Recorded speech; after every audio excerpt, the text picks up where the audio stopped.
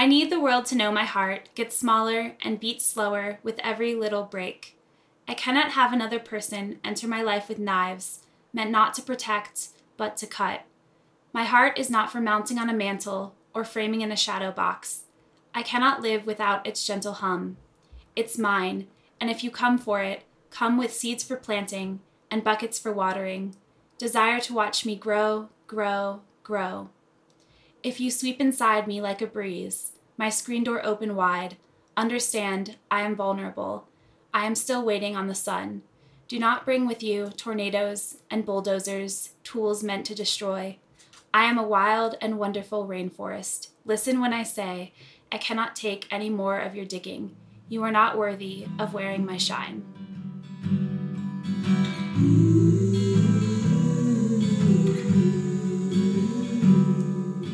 Hey y'all, that was Olivia Carmel, Denver-based writer reading a selection of her untitled poems. You can pre-order her full body of poetry, a how-to guide on surviving your first bee sting, at oliviajcarmel.com. Welcome to Shoes Off Please, my Denver-based podcast focused on spotlighting women and femme trailblazers, groundbreakers, and movers and shakers in their industries. On this podcast, I will also highlight happenings in and around my community, everything from shows and events, businesses, gatherings, and plenty in between. A little about myself. I'm a social media and digital content creative and lover of the arts. I am a cheerleader for other creatives and a champion of people making a difference in their communities. I live for learning and trying new things and sharing my experiences with others. I'm a Black queer woman that advocates for people of color and representation of everyone under the queer spectrum. There are so many voices and stories that aren't being told, and I want to give a platform to those willing to share it. On this episode, I'll be chatting with Bianca Laverne-Jones, an actor and director. She stars as Rachel, the dynamic lead, in a new play called Last Night and the Night Before, which has had a very successful debut here in Denver at the Denver Complex for Performing Arts, downtown at the Ricketson Theater. It's a beautiful, heart-wrenching, and yet comedic story about a family that makes many hard decisions based around the life of a child named Sam. They struggle with toxic cycles, anxiety, drug addiction, and family structure. A very cool fact about the play is that it features an all-Black cast, a Black playwright, and a Black director. They've sold out nearly every single weekend since the beginning of this year, and the last week for you to catch them is actually this weekend. Their last show will be on February 24th. All right, I'm here with Bianca, one of our stars from Last Night and the Night Before, and I just want you to preface me about who you are and what you stand for. Just give me a brief overview of who is Bianca. Hello, I am Bianca Laverne-Jones. I'm from Raleigh. Well, if you know North Carolina, I'm from Cary, North Carolina. Okay. I have lived in New York City more of my life than I have lived anywhere else. And I am an actress and I'm a director.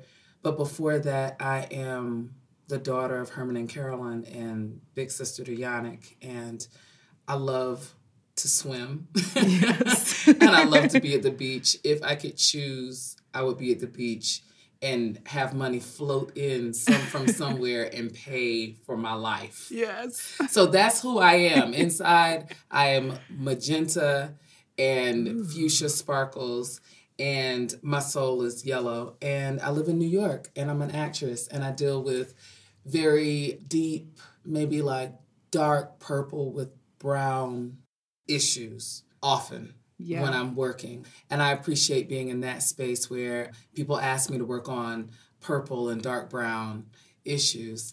And so that's the space in which I typically work, but inside it's a beach bum. You're in the wrong state. You're in the wrong state. I mean, I can appreciate the mountains. I think I asked for a room with sunshine, so the sun shines directly into my apartment over the snow-capped mountains. So I take beauty out of every little thing. So it's a nice change. Yes. I saw some elk the other day. So that's weird. Every time I see like not mountain lions, because oh my gosh, that would be so intense. Yeah. But anytime I see like wildlife in Denver, I'm just subtly reminded that anything can come down from those in like ruined my life. Yeah. Like bears. Yes. I went to Lookout Mountain, which is beautiful. Ooh. Which is very, very beautiful with my boyfriend. It was amazing. And on our way back down, I was going back down the mountain through memory and by memory. And it was at nighttime, and there were these like 7-foot tall men standing in the street. But I was like, well, there are no 7-foot tall men that I personally think that I would see in Colorado randomly standing in the middle of the street. Right. And as I rolled up closer and slowed down, I was like, dear Lord Jesus, be a fence around this Subaru because those are huge elk. Oh, no. I'm talking about the antlers going crazy to the sky. I mean, it was scary and beautiful all at the same time, like death and life happening at the same time. And so I was like, are you my spirit animal? Harlem could never. They could never have any elk that are 7 feet tall. No. How dare they? No, never. So anyway, it was beautiful and it was magical. Well, welcome. I am so thrilled to have you on the podcast. Thank you for having me. Wow, we have a great conversation for you guys today. I went to go see the play, about 2 weeks ago? And just so many beautiful themes, so many inspirational moments, and also a lot of pain and hurt that I think resonated with me personally. I don't want to spoil it or give it away too much, but I just want you guys to go and see it, and I'll detail where, when, and how you can go and see this play as well. But it's also joyous and funny. Yes, I've never laughed that hard during a play where I was like, oh, these are some serious talks that we're going through. Yeah. But then I would have moments where I would just bust into like crying laughter. And it was just such a nice balance of all of these different elements. Y'all, it was amazing. It was amazing. But I kind of want to know, like, what was your inspiration for this project? What was something that inspired you to take on the role as well? Like, where were you going thought process-wise with the character that you have? And also talk a little bit about her. So I always am a clean slate as a performer when I come in to work on a piece. And so Dinette and I figured out that we were country cousins, distant country cousins that we had never met before about a year ago. And when I met her, I was like, why don't I know you? You know, we were doing a reading together with Robert O'Hara at the Public Theater. And she's this beautifully, wonderfully spirited soul that happens to be Black, female, and queer. Yes. And she invited me to be a part of this play, knowing that everything about me, you know, like I'm your country cousin from the South also, and I am hetero, but I came into this saying, you know, I'm an actress, so if I can tell my sister / my cousin's story, I have to tell it. Right. You know, if they choose me to tell the story, I will tell the story to the best of my ability. And so in the process of working with this play with our director, Valerie Curtis Newton out of Seattle, incredible Black, queer, female director. We worked on a lot of different ways to approach this character. So initially, I was doing a deep Vixen. What we discovered after we read the play 1,000 times together is that maybe I should be doing a Vixen accent. So maybe I should get in the trenches with Monique and Reggie, who are who are my sister and my brother-in-law, if you will, in the play, and do this accent. But then we decided, since my character was from Georgia and had moved to Brooklyn, I had some of those tones from the South, but I was still... Like, I'm educated. I went to college. Right. I'm living in Brooklyn. You're beyond the accent almost. Yeah, it's like I'm beyond the accent. I've assimilated in a way that has moved me away from my family, has moved me away from my accent, has moved me away from the food that I used to eat. You know, the quinoa jokes. The quinoa jokes.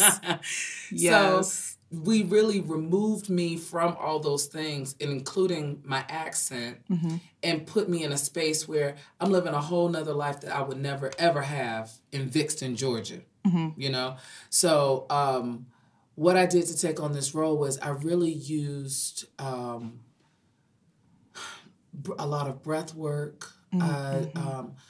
looked at my vocal choices very strongly, because it was a completely different character when I was doing a strong Vixen accent to when I was doing a more standard American English with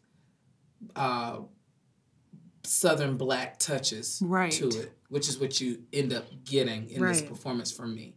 Right. Because your character and Monique were so different. Correct. I didn't even know that you were related until that initial interaction of like, oh, come say hi to your auntie. And I was like, what? Yes. And it's so, all of the casting is really interesting. I think also that we had never gone there before, but we had never talked about it. But Kiana being light skinned, my being dark skinned. Yes. But then, it's these differences, but sisters. Right. Blood, that you can't break. That type of bondage. So when she comes in and brings this accent, the food, all that stuff, I'm like, oh, yes, I remember. And then it takes me. Yeah. It literally takes me back. I have no choice but to take everything that comes with it, if you will. Right. Not to give any spoilers. Right. So I take everything that comes with my sister and the accent, the food, the trouble, the love, all of it. Literally all of it. Yeah, literally all of it. So for me, I started with the accent. I start with the text. I don't do a ton of backstory because it's already a lot in the story itself. Right. And so I started with the story, started with myself because I am Southern Black female, and people make sexuality a really big deal, but it's like, why do you care who somebody's sleeping with? I know that's old. People used to say that back in the 20, 30 years ago. Right. But like, why do you care? Right. It wouldn't have mattered. Like, if she was dating a man, a woman, or was single during that time. Exactly. But I think the storyline of her dating another Black woman really resonated with me because I don't get to see queer Black women ever. Like, represented in television and film and theater at all. And so I loved that element, but it wasn't something that was like, oh, this is just going to change the story for me, like, at all. And I hope that didn't feel that way for some of the other viewers because, like, yeah, your sexuality does not matter at all. And even I was sitting in the audience, and right in front of me was this really young Black boy. He couldn't have been no older than 10 or something. And he was there with his mom, I'm assuming. And it was the first time that you and your girlfriend kissed. And he looked over at his mom, and he was like, wow. He just said, wow.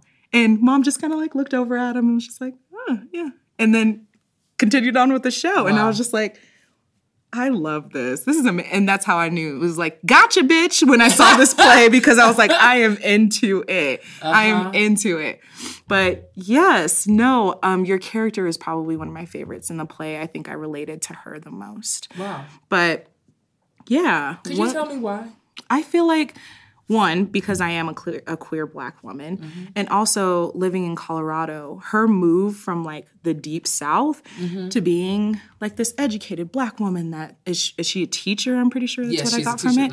Like being an educator as well is just right up my alley. It's almost like telling my life story. And I'm not going to give too much away, but one of the turning plots that had to do with the child that's in the play is another theme that I am currently struggling with, being in my late 20s, going into my 30s in a few years, about childhood and childhood trauma, and also wanting to become a mom, but also not knowing if that's the moment to do so, or even it being forced onto you and what that looks like. And so I don't want to ruin it too much for you guys, but there was definitely a part when you were interacting with your niece, and I'm spacing on her name, and it's driving me nuts. Her character's name, Sam. Yes. And I was just like shaking in my seat because I was like, oh my God, that's probably going to be me in like 10 years.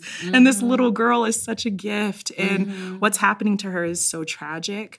But at the same time, it's like, is this what's necessary that needs to happen with her aunt as well?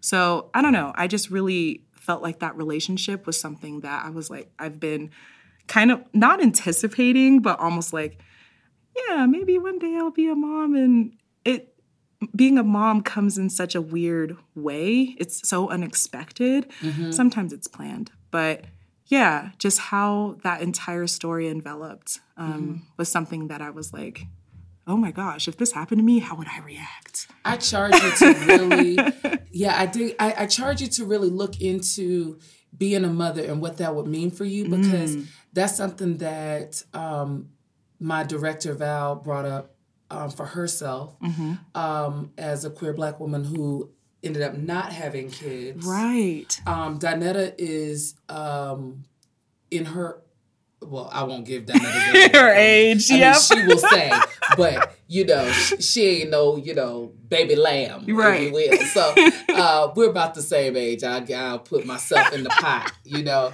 so Google searches, y'all. Late 30s, early 40s. Let's call it that, like 30s to 40s. So Donetta does not have kids yet. I just and it's a thing. Right. So there was a couple that really, a queer couple, Black female queer couple that came last night that really enjoyed the show. I ended up having dinner with them last night at the office. Yes. And it came up again. Right. And so, one of them is like, I have 2 kids. I was a teenage mother and now I know who I am and I'm good. Right. And the other was saying, I want a baby. Right. And so, anywho, it seems to be a theme as I'm speaking with different ages of queer women. So I charge you to look into that now to figure out what you like to do, right, and find a partner that is supportive of that as well. Yeah. So, I love what we were just talking about women and being queer and what that means for having children and what that timeline looks like. But something else that's timeline related is, can you tell me about an aha moment that you've experienced in your career where it was like a turning point or gave you some perspective on what you do in your craft specifically? Sure. So about 7 years ago or so, I was working on a play in Chicago, and there was a director that I was working with, and I felt that this person was leading me in a direction that I thought, no, we should be doing this or that or this or that. But as the actor, you're almost a pond being moved around the chessboard, and there's somebody controlling what happens, and then there's somebody who owns the game, right? And so for me, when I began to think about that more and think about how I substitute my life in between my acting gigs, I said, there has to be some play, and I couldn't figure out what it was or what I wanted to do, really. But then, as I began to work on more things, and a friend asked me to direct something, and then I started directing something else, and then I started coming up with some ideas and writing things down, and I started taking some writing classes, and I started really exposing myself to myself as a more critical thinker and a reflective artist. I was able to look at myself critically and say, what is it that you would like to do with your spare time other than act, or in inclusion with acting? And I figured out that it was directing. And then there's something about New York City that after you've been there for a super long time, you just want to get the hell out sometimes. And so I decided that I wanted to travel. And so I applied and got my master's in London from the London Academy of Music and Dramatic Arts, which was really cool. And so I just got back like a year ago, 2 years ago, like almost 2 years ago now. And it was really fantastic. And while I was there, because, as I'm moving about my life, I'm asking God to reveal things to me. And while I was in London, I really started thinking about all of the classical training that I've had. And as a performer of color, or a Black actress or a Black person, a human that's Black that took classical, that learned, that's classically trained 3 times over from North Carolina School of the Arts, SUNY Purchase, Acting Conservatory, Lambda, and I went to Yale for a short period. So wild. I know, just wild. So much education. But what does it say? When I show up in a room, as Maya Angelou says, I come as one, but I stand as 10,000. What does that mean for Bianca Laverne Jones, right? And so while I was in London, and I was able to do more reflection than I ever have in my life, and I think at the right time in my life as well, I said, where are our Black practitioners? Where are they? Because I learned everything I know from Chekhov, Shakespeare, Odets, Boleslavsky, Stanislavski, Uta Hagen, but none of those people look like me. And this is not to say that the things that I have learned have not made me into a masterful, I'll call myself, performer. Right? It has. I just wonder, though, if I would have been able to skip the steps in between that were indicative of me having this feel like I needed to be white or sound white or look white or be pulled up in a sense in order to match what Shakespeare was or what Chekhovian work was. I mean, after a while you find out, oh no, I'm using myself completely. I mean, I can't be a white woman when I'm sitting here as a Black woman. I just can't do it, You can't transform yourself. No, but what I can do is transform the inner side of me, right? Yes. For the character. And so I just wonder about where are our other Black practitioners. That was my aha moment. Sorry, that was a long way to get there. No, that was beautiful. But that was my aha moment. Once it, I always keep asking God, how can you use me? What do you want me to do? How am I supposed to show up in the world? And I think I've always been asking those questions, but when I started asking it really deeply, saying there's got to be more to life than just my acting career, which I love, but there's more to it. Yes. Then it led me to being accepted into a couple different colleges for performance studies, but I didn't go because something wasn't right about it. But then I ended up going to school as a director, getting my master's recently in directing, but you saw me act, so you know me as an actress. And then while I was there, that time that I was afforded gave me the opportunity to think about, in a very white space I was in at Lambda. And that's not to take away anything, because I had a lot of Black conversations or conversations about being Black and the lack of representation at the school, the lack of representation at the school as far as the students and the teachers. Yes. So... because this is all of the information you're absorbing for those years. Yeah. And so while I was there, it made me think more deeply about Black practitioners. I love Laban or however people like to say it.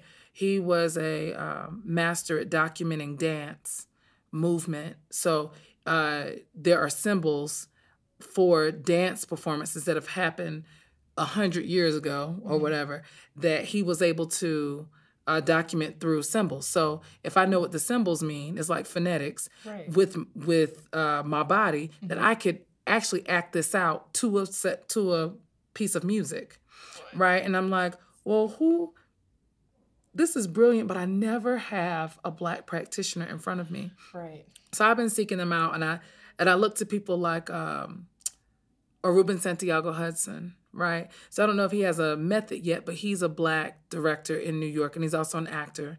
And when I look at his work, every time I see it, there's a rhythm to it.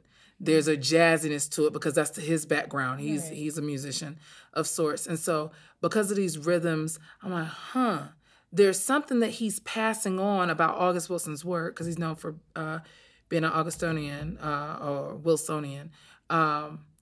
is something that he knows about this work or knows about himself, that he's able to pass on in between his productions, that builds it in a way that is something that could be studied. There's something in the rhythm there that I want to know more about, that I always ask Ruben a little bit about every time I see him.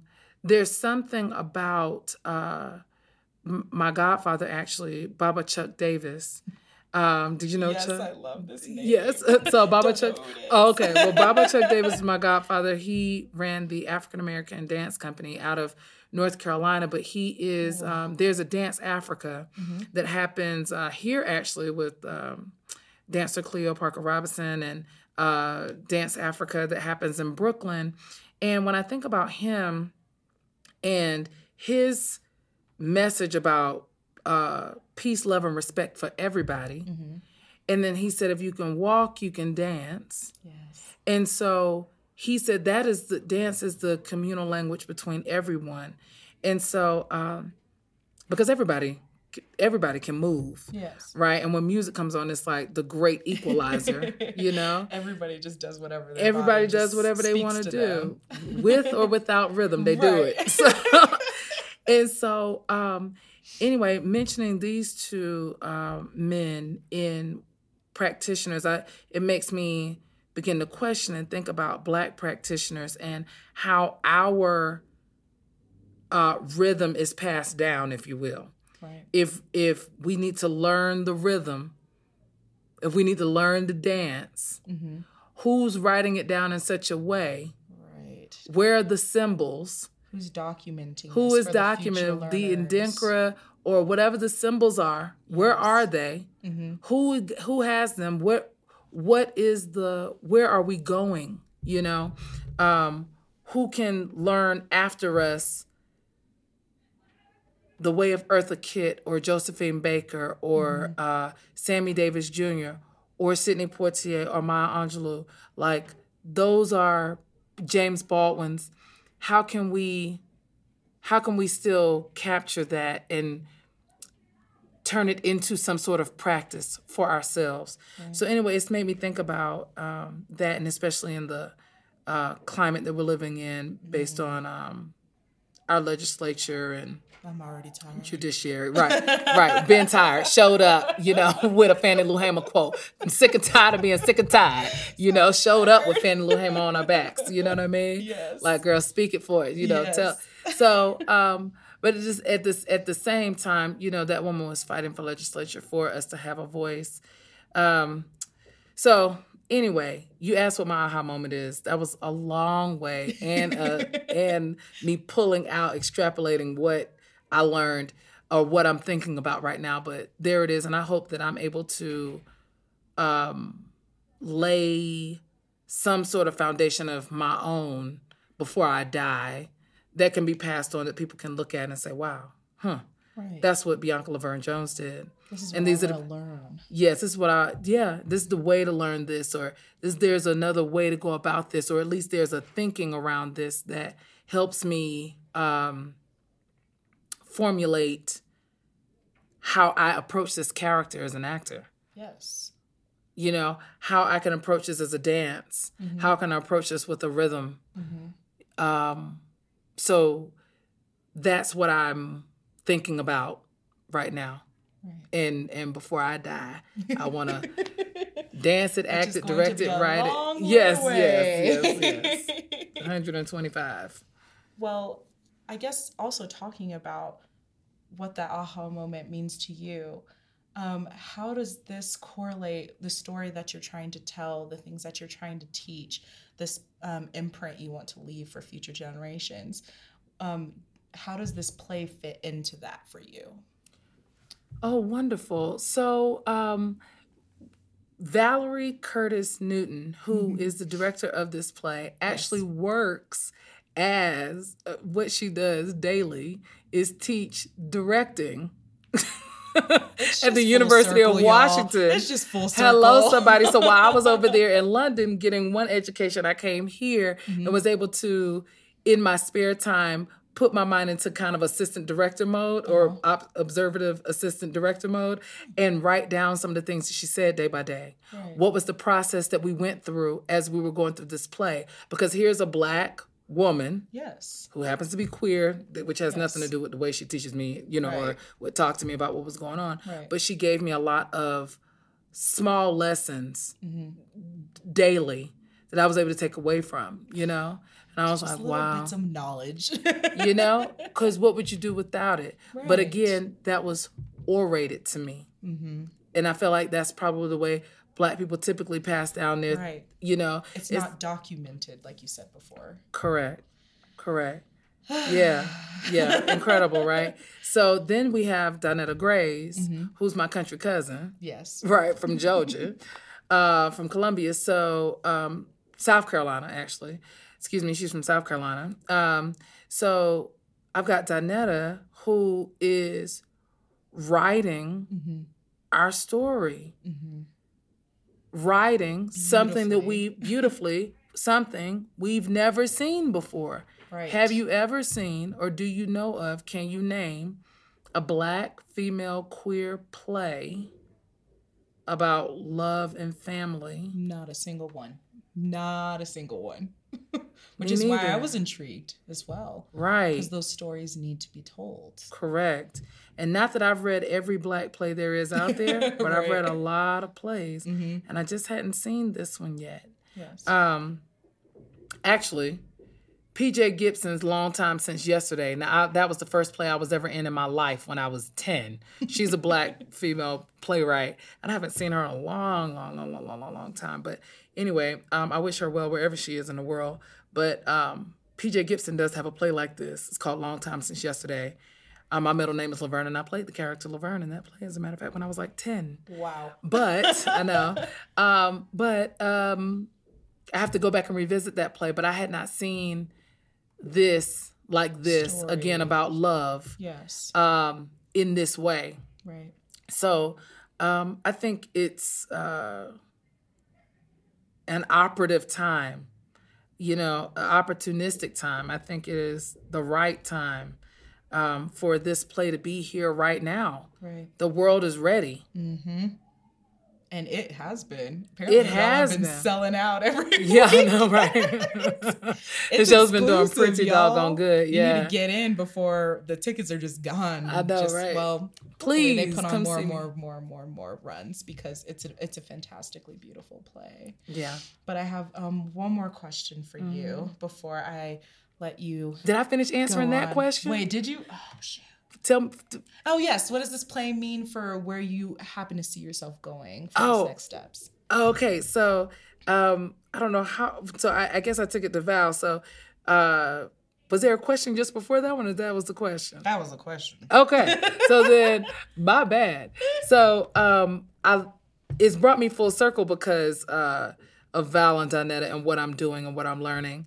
But, the question is, what am I taking away from this? Yeah, what does this play mean for your direction that you're going? Oh, right. There we go. So this play has catapulted me because I was able to be soft in a way that I had never been before in a play. I was able to work with Valerie Curtis Newton, who was our director, who I was just telling you all about, who orated to me in griot tradition, lessons, right, that I went and promptly wrote down for myself. Right.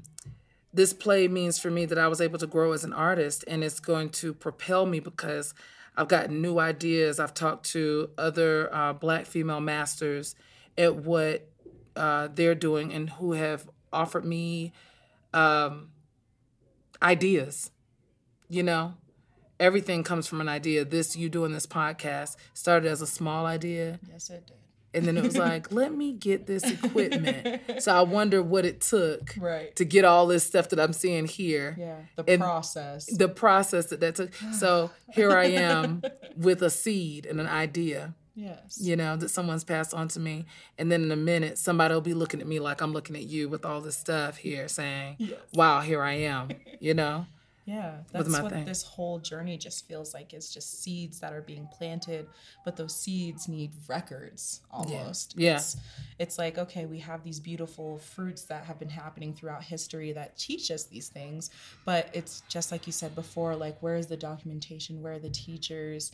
Where's the representation throughout all of these different projects? And so I really appreciate that that's something that you're working towards, to create like a permanent solution moving forward for future generations to learn about this specific industry. Yeah, so before I jump the gun again. No, sorry, that might be me. Sorry. There is a specific theme in this play that really stuck with me, and it was basically about forgiveness and moving on and what that looks like at many stages of life, including Sam, who's very young. Is there a moment in your life where you felt like you were given a second chance, but you almost didn't feel like you deserved it? Also, not going to give away any spoilers. One where I feel like I was given a second chance. I don't know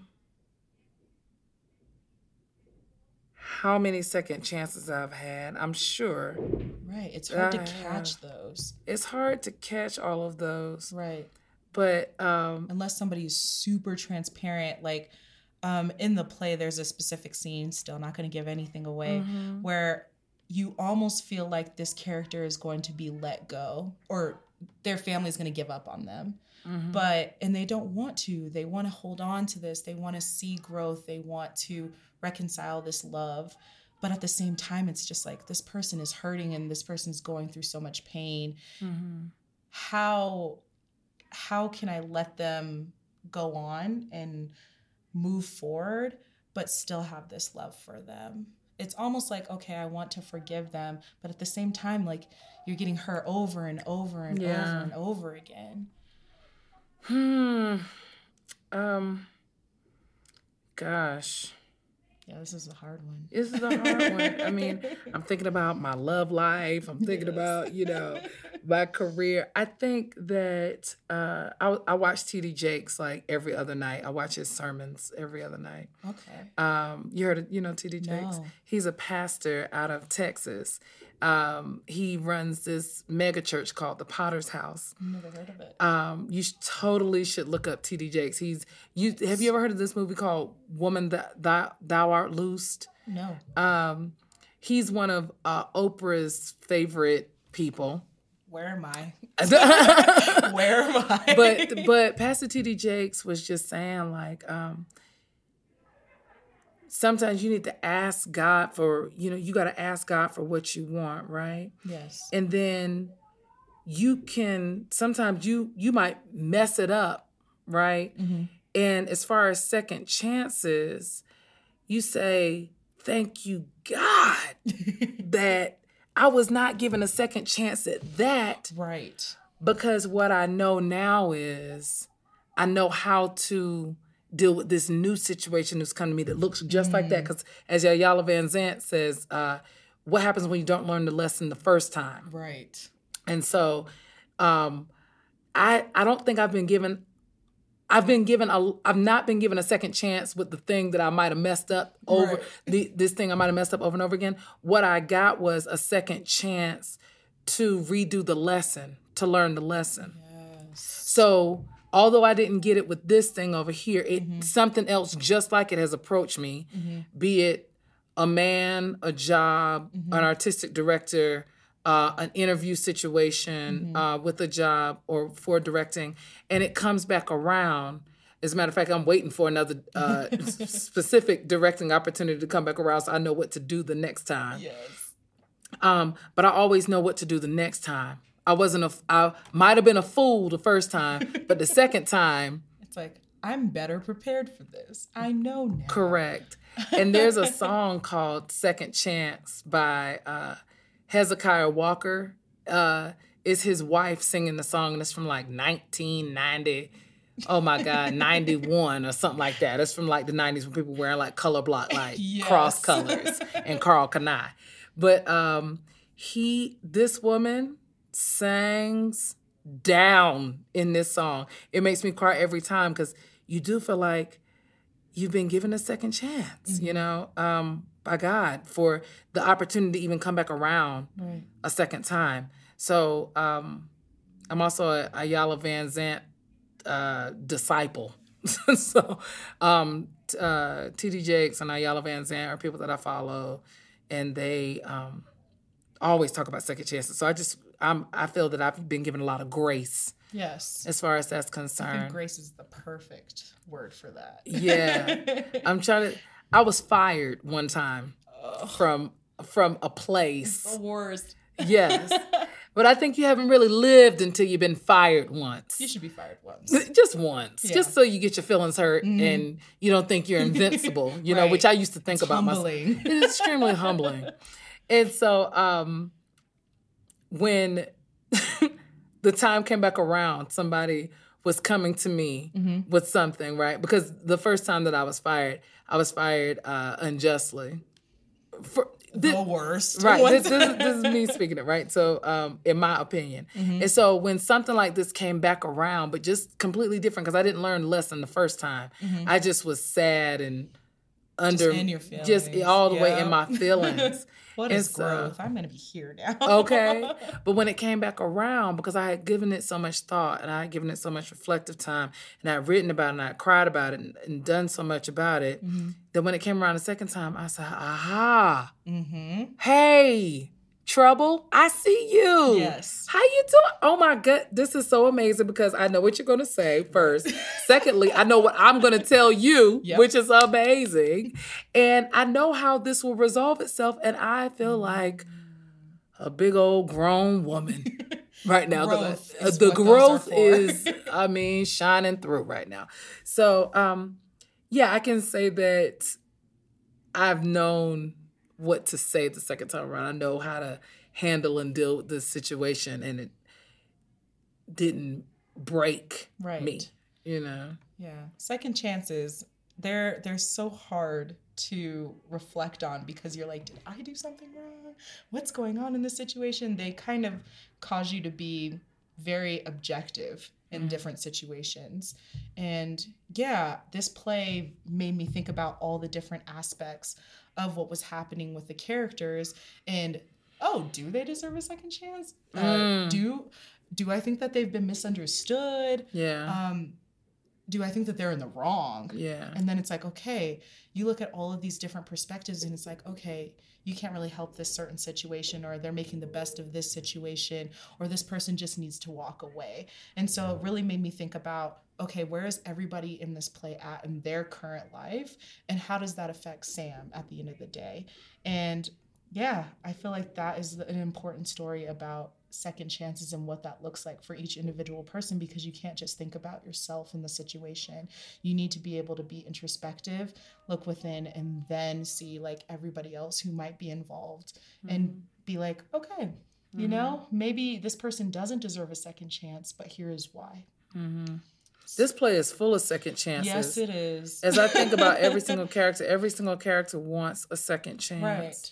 They want grace. Yeah. At the end of the day. Oof. And that's just, this play is about, is it given to them or not? Right. At least that's what it feels like. Right. But yeah, I have one more quick question for you. Yeah, go ahead. Because this play has so many different aspects to it, so many different themes, there's a lot to take away, kind of what you were talking about earlier, that we need plays like this happening right now because of the current climate that we're in. What do you think that the people who watch this play, what do you think that they'll take away into their communities? What is this play going to do for communities? It's going to give love, first of all. Joy, secondly. Oh, I hope so. There's so many good moments. Yeah. It will make you reflective about your own life and the way you're loving and the second chances you may be giving on someone else. I think that when you step back from it and you're not being subjective about yourself inside the play, as an audience member, I think you'll step back and you'll say, that's crazy. I just watched two Black women in love. Yes. you know, and I watched a heterosexual couple as well. Right. Try to find their love, be in love as well. And go through trials and tribulations for both of them. Oh my goodness. And I think that people will say, why haven't I seen this? Yes. Why? I feel like that was me when I walked out. I was like, I'm glad I know about this now. Yeah. Why didn't I know that this was a story I hadn't seen? It was like the best thing I didn't know I needed. Right. And so, yeah. Almost. I would be remiss if I did not try to read what my dear Donetta wrote. Yes. Send us home. So Donetta says, and this is a direct quote, "Hey y'all, just a thought." Or Donetta's voice is more down here. She said, "Hey y'all, just a thought. Remember to mention during these talkbacks that there are Moniques right outside the theater in general, period. There is a mission not too far from there, and that the opioid crisis is getting the sensitivity that the crack epidemic didn't. And part of this play mission is to reclaim the narrative that Black people were criminalized even though they were dealing with the same sickness, addiction. We can be afforded the humanity now that we were not afforded during the 80s and 90s. End quote. Wow. Yeah. And there's so much, if you're familiar with the Denver homeless population, drug population, that's been happening for years and years and years. It's, I feel like, hitting a peak where our government doesn't know what to do with it, and our homeless shelters are overflowing, and there's just so much help that is needed. That quote is so important. Because that is true. We are literally right down the street from one of the biggest missions that support our homeless and people in need who are going through issues with drugs and alcohol as well. And that's also something to put into perspective. It's like you're going to walk out of this play and you're going to feel all of these different emotions, but at the same time, you're going right back into your community that is still struggling with this specific issue, dealing with drug addiction and what that looks like for their families. So I pass at least 2 homeless people every single day that I Right. come out of every day. my apartment building to walk to the theater for the Yeah. show.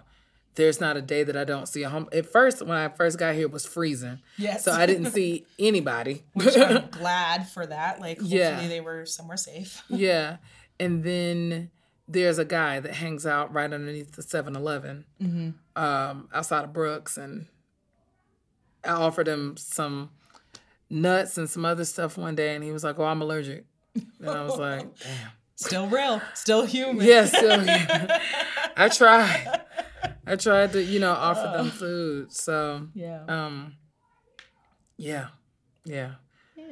So I think that people are going to love this play. Yes. So when you come and see that it's dealing with addiction, it's dealing with a queer love that you've never seen before. Yes. It is dealing with, there's a 9-year-old in the play that's brilliant. But is going through some serious trauma. But is going through some serious trauma. Yeah. You think about what you would do for that little girl, what you do for yourself. What sacrifices would you make? So you have a little bit of time to sneak in there before hopefully it doesn't sell out. But hopefully it does at the same time. But yes, thank you for joining me. Thank you for having me. Thank you. Want to learn more about last night and the night before? Head to my Instagram at Shoes Off Please Podcast for highlights of my talk with playwright Donetta Grace. This week on our socials, we're discovering Arvada, a suburb just northwest of Denver. The Arvada Center of Arts and Humanities features an expansive installation titled Art of State. Nearly 130 pieces from artists all across Colorado converged to create an exhibit that spans 3 galleries in the space. Tap into the sounds, sights, and feels that make Colorado, Colorado. For more details, check out my exclusive tour and interview with Kristen Bubb, the exhibition manager. Also on our Instagram at Shoes Off Please podcast under the highlights on our profile.